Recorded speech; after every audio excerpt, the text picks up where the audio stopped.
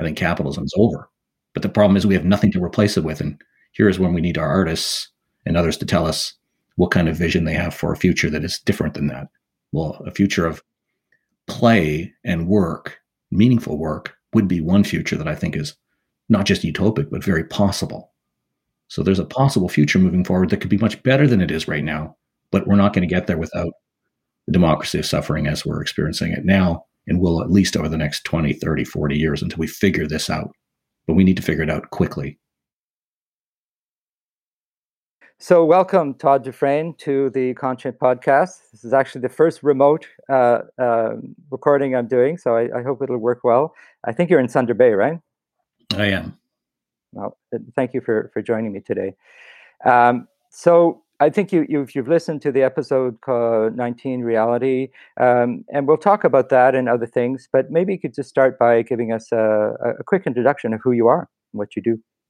Well, thanks for inviting me onto your podcast. I'm really glad to be here. My background is unusual for somebody in doing work in climate studies, I suppose, but this is more, I think, what it's going to look like in the future, in recruiting all different kinds of people to think and ponder these issues. My background is philosophy, specifically continental philosophy. Even more specifically, I became almost by accident a specialist in Freud and psychoanalysis. And a few years back, I realized that in order to really reach and teach my students in a way that was responsible, I needed to delve more into the everyday. In fact, it was always a part of my practice as a teacher of intro students. I always end with a discussion of advertising culture or capitalism. And it just so happened that I realized a number of years ago that, of course, the biggest issue around capitalism or advertising or consumer culture was climate change. So in a way, I came to climate change through my teaching and my responsibility to my students who were facing these issues straight on, and the conviction that some of the stuff that we're doing in philosophy needs to more explicitly connect up with these issues that the students are dealing with. And there's nothing more important than this issue of climate change. So here I am. Philosophy professor Todd Dufresne. We're all being radicalized by reality. It's just that for some people, it takes a personal experience of fire, landslide, or hurricane to get their attention. I'm afraid it takes mass death and extinction. Whoever survives these experiences will have a renewed appreciation for nature, for the external world, and for the necessity of collectivism in the face of mass extinction. There's hope in this, although I admit it's wrapped in ugliness. Well, we'll get to your book in a second, but I'm asking all my guests in this season to respond in whichever way they want to the premise of the season, which is around the notion of accepting reality and working through ecological grief, which is something that I've tried to do personally, and your book actually helped me with it. But how do you respond to that notion of accepting reality and working through ecological grief? I think it's a necessary kind of position to take, and it's not one that comes to me immediately and naturally. In some ways, intellectually, I'm probably aligned with post-structuralism and the ideas of nominalism, which is to say that we create our reality through our language about it, for example. But it became more and more clear to me that in the face of basically climate denial and a culture full of alt-truth and fake news and conspiracy theories, that we needed to address that in a kind of blunt way. And a passage that you cite in your podcast and that I mention in my book is that in some ways I feel like I've been radicalized by reality. When I say that, I say that on purpose, because what I'm trying to say is that climate change is reality, and the climate deniers are obviously wrong about even undermining that notion. And so I agree with you in a certain way. I'm beginning from the perspective of the reality of climate change. which I go on to discuss in the book and frame it in a way that was just as useful for me as it was for hopefully my students. In other words, I'm trying to understand how somebody like me, a nominalist, somebody interested in post-structuralism, somebody with a background in Freud, would come to approach really the epistemological questions associated with climate change. And so you're starting with reality. I come from it from a kind of an opposite sort of pole, but we come to the same place in a certain way. I think you're right. I think you're right. Journalist Jack Miles. Reality, as defined by the Oxford Dictionary, is the state of things as they actually exist, as opposed to an idealistic or notional idea of them.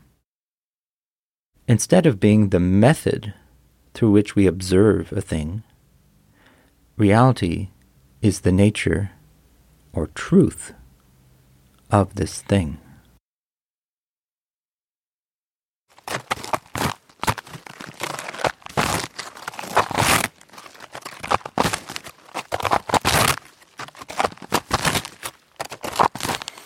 Well, I wish I was wrong about the reality of climate change, but it's so obvious that so many things are baked in, and your book deals with civilization collapse. So maybe I'll just tell the listeners that I first heard you on CBC Radio, and I encourage anyone to go to Ideas and listen to the episode where you talk about your book more so than we will today. But I read it, and then it really resonated with me that you're able to look at the philosophical side of things and to bring in history and sociology and all of these different interconnecting points. So maybe you could just tell us a bit about the origins of the book and what are some of the key messages. The democracy of suffering, not the suffering of democracy, though I guess one could play with the words because it's a provocative title as well.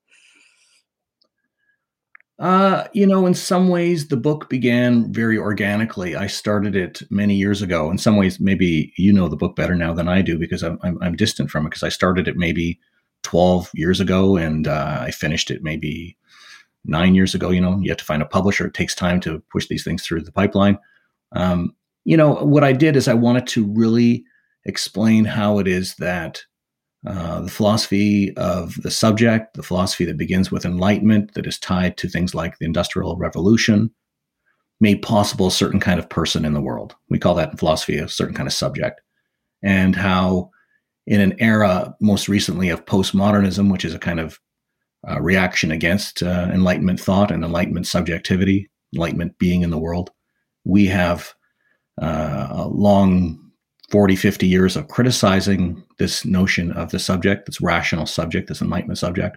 But what we don't have is kind of an understanding of what's going to happen next, assuming that, in fact, we're approaching something like an exit from not just the Enlightenment or from the postmodern era, but we're entering into something that is sometimes called the Anthropocene, which is an exit from the Holocene. So here we are talking about the history of ideas, of the word Enlightenment, say counter-Enlightenment, or late Romanticism, postmodernism.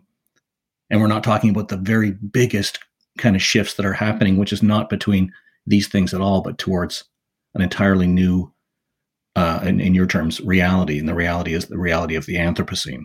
If it's true that we're exiting the Holocene, wherein all these ideas about, let's say, the Enlightenment, industrialization seem to make sense, increasingly they just don't make so much sense anymore if we're exiting that comfortable world in which we evolved culturally and biologically. Historian Paul Krauss. For Francis Bacon, man is superior to nature, but man is also alienated from nature. Nature is harsh and unforgiving, and something that needs to be conquered.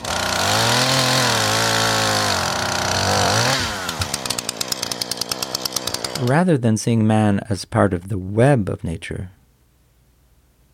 Bacon sees man as existing in a natural empire. So the shift we're talking about is so grand that the only thing we can do as finite human beings is think about how other shifts have happened, for example, from Enlightenment to a postmodern world, and then think about how much greater this shift is that we're going to approach as we head into the deeper part of the 21st century. So that's how I came to it. I came out of a philosophical interest in the history of subjectivity, the history of reason, of counter reason, and how we responded as postmodernists or post-structuralists to these notions. In other words, a long 20th century discussion about what the value of reason is, overlaid with the post-World War II era of neoliberalism and the rise of a certain kind of capitalism, which is also responsible for creating a certain kind of person or a certain kind of subject in the world. And the question is, if we agree that subjects or individuals are created by these ideas and by these economic structures, what could we possibly imagine will happen to a subject, to you and I, when we enter into something called the Anthropocene? So the kind of biggest question I ask in the book is, an answer to the question, what is the Anthropocene? And this is my clever way of reframing Kant's question, which was, what is enlightenment? They're living through something at the moment. They ask a question, what does it mean that we're living through this moment? Which some philosophers think is a very unusual sort of idea for people to have, that they realize they're living through epochal times. And they ask the question, what does this mean? And I'm simply resuscitating Kant's question and raising the stakes heavily. What does it mean for us to live through, not the Enlightenment, not just the effects of Enlightenment, not postmodernism for sure, but something that's far greater than that, which is a move to the Anthropocene? These are the biggest possible questions we could ask, it seems to me, in the question of what the Anthropocene will look like and what it will do to human subjects and to other non-human subjects is the biggest and most important question to ask today, it seems to me. So it's a very much a raising of the stakes. The democracy of suffering is a raising of the stakes, first raised by Kant, experienced by 200 years of Western thought and globalization, and the results are what we're living with now with climate change. Activist Naomi Klein. What the climate needs to avoid collapse is a contraction in humanity's use of resources. And what our economic model demands to avoid collapse is unfettered expansion. Only one of these sets of rules can be changed, and it's not the laws of nature. Well, the word suffering, it's helpful and it's quite clear. You imply that we have to go through a lot of suffering before wherever we get to, whatever we can imagine to be not necessarily a better world, but a survivable world. But I'm interested in that notion of pain and suffering, because it's I feel it too, that there's no way around the trap that we've set for ourselves, and that unfortunately that suffering will happen, and it's a question of lessening that suffering, reducing the pace of the climate emergency or climate crisis. But how do you do that? And so, have you had feedback from the book, or have people sort of responded with ideas? Because it's a provocative book, right? It's made to make you think about the issues and in a way shock you into an awakening. How has that gone with the response you received? Well, there's a one classic kind of response is that maybe the doom and gloom sort of approach to the catastrophe that is climate change, in fact, just makes people more than ever entrenched in their own worlds. They say, for example, well, I can't do anything about it, so I guess I might as well not bother and just go about my business. And I think that's true in a large way. That's really true. Sometimes people don't want to hear the message, and if they do hear the message, it gives them an excuse not to do a thing. But what I'm trying to say in the book is that clearly various catastrophes associated with climate change have not really caused us to make any serious changes. We're obviously not simply rational subjects that have seen what's happening and acted accordingly.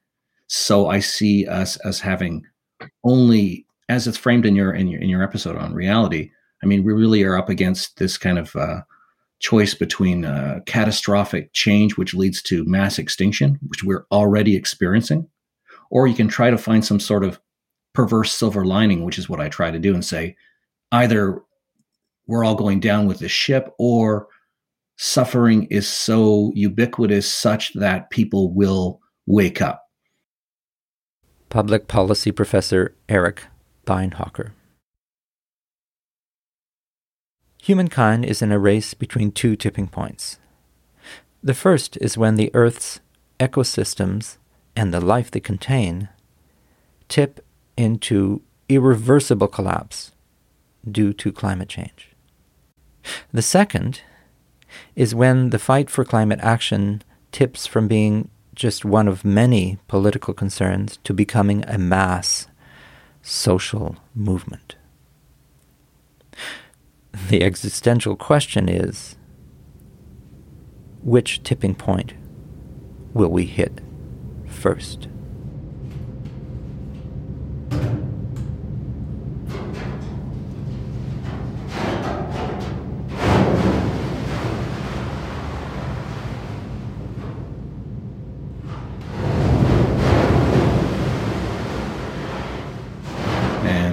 To be awakened to climate change, to me, seems to me not to be awakened to reason, because obviously reason hasn't done it.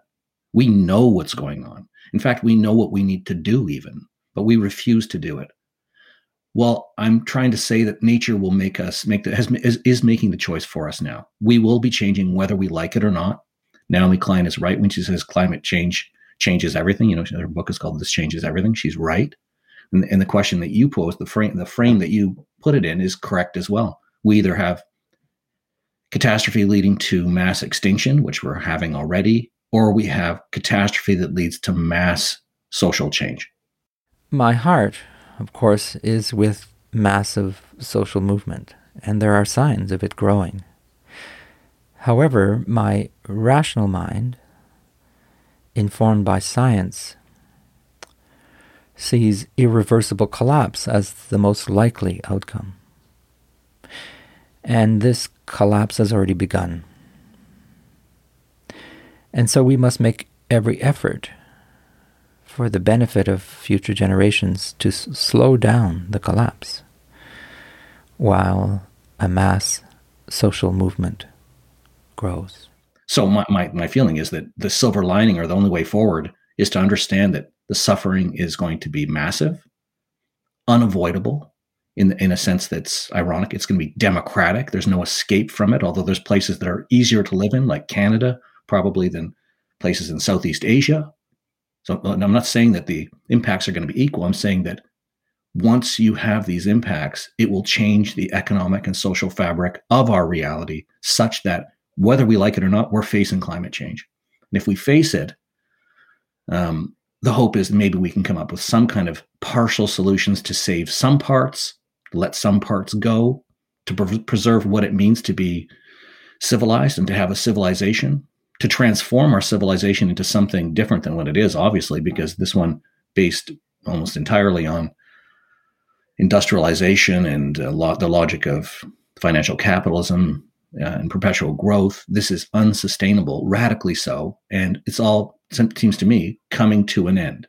So I'd say that the short takeaway is, in the wake of the collapse of the project of enlightenment reason and industrialization as it's run through capitalism, we have something that I say in the book, which is the rise of the globalization of empathy.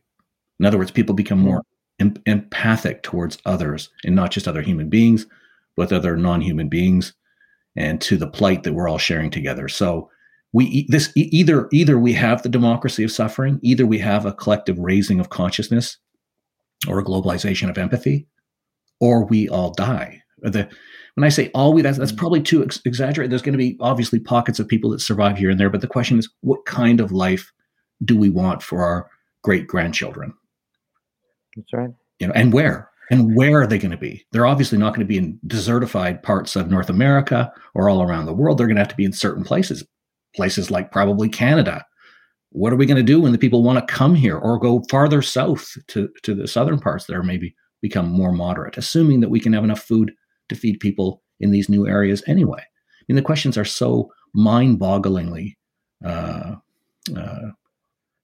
gigantic these questions are so big that we really have no choice but to face them. And so all I'm saying with the democracy of suffering is that this experience of our individuality and our subjectivity in the world is about to be radically changed. And the only thing that's it's going to change to would be a sort of embrace of collectivism and empathy.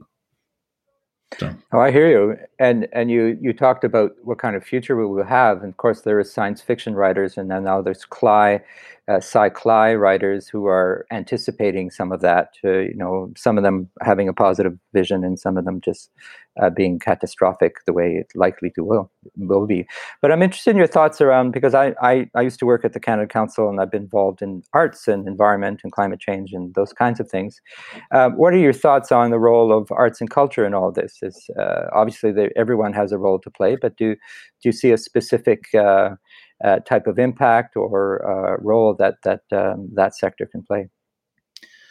Sure, I do. I mean, for me, and speaking anecdotally, I mean, the way I got into this field in part was not just to read Naomi Klein and Bill McKibben, people like that, but I actually sat down and read the cli-fi literature, the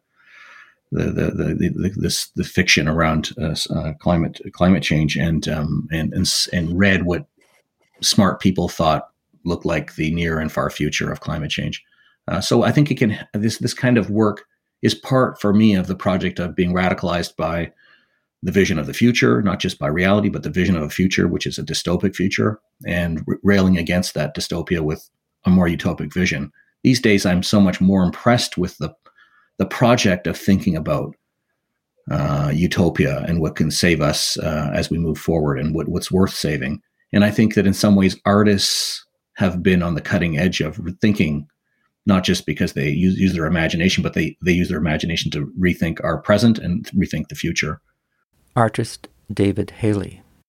We now need aesthetics to sensitize us to other ways of life.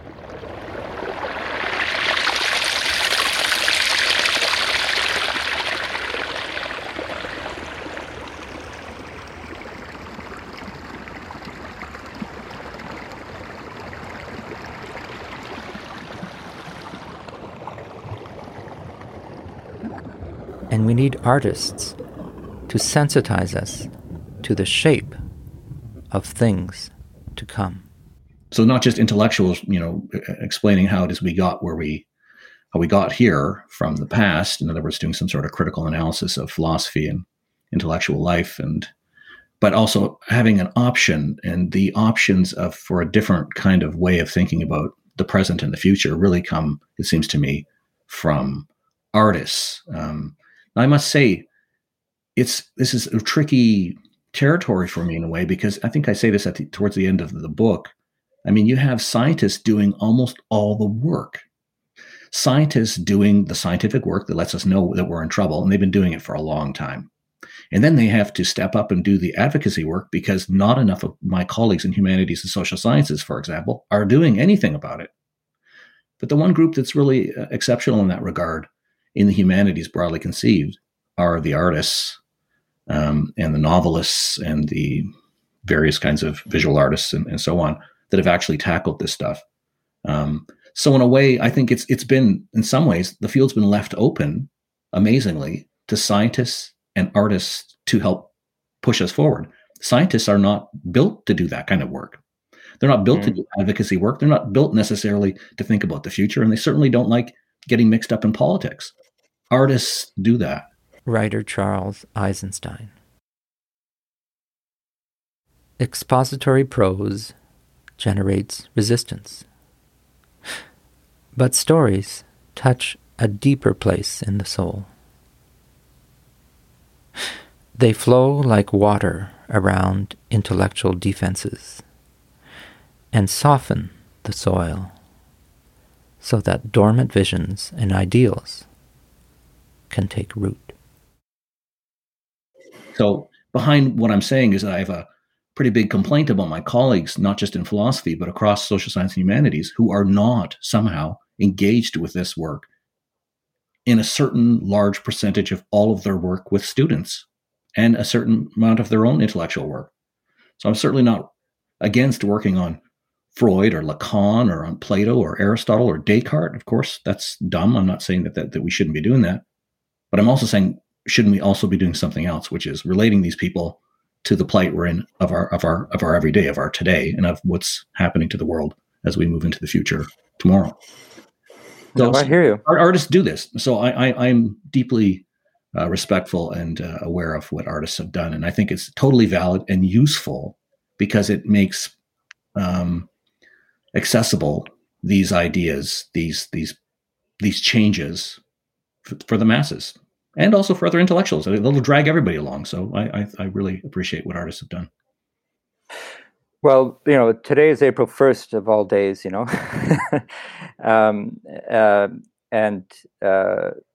in future episodes, I've already interviewed a guy named David Maggs, who's written a paper for the Metcalf Foundation, which I encourage you to read because it's all about theoretical positions, aesthetical thought on the role of artists. And there's also Seth Klein here in Vancouver, who's wrote a book called A Good War. And he's also wants to activate different sectors, including the arts and cultural sector. So there's movement now in society, and there always has been, but I think it's growing now exponentially in the creative sector. So arts, culture, and the creatives who feel that they not only have a voice, but they have a role to play that is going to be increasingly important, especially as you say, we get into the increased suffering. How will stories, how will traditional knowledge, how will the things that humanity has developed that will be very, very useful to not only survive, but I'm not an optimist, but I do think that we will survive. It's just how will we survive and what kind of world will we have? I agree with you on that. And my daughter is studying science at McGill, and I have a number of young people around me who are profoundly discouraged and also vital. They're young people who want to live their lives, and they want to know what they can do. And so as an older person, I'm listening to them, their voices, and I'm also trying to pull together knowledge that I think is going to be useful. I do it through this podcast, but you do it through writing and your teaching, right? Because you have young people who are anxious in your class. I'm sure there's a whole movement of ecological anxiety and ecological grief that's really interesting, and I'm going to be talking to some of those people as well. But just to wrap up, Todd Dufresne, Professor Todd Dufresne, is there anything you would like to add that we might have missed that you think is important for our listeners to know about either your book or your work as a philosopher interested in climate change?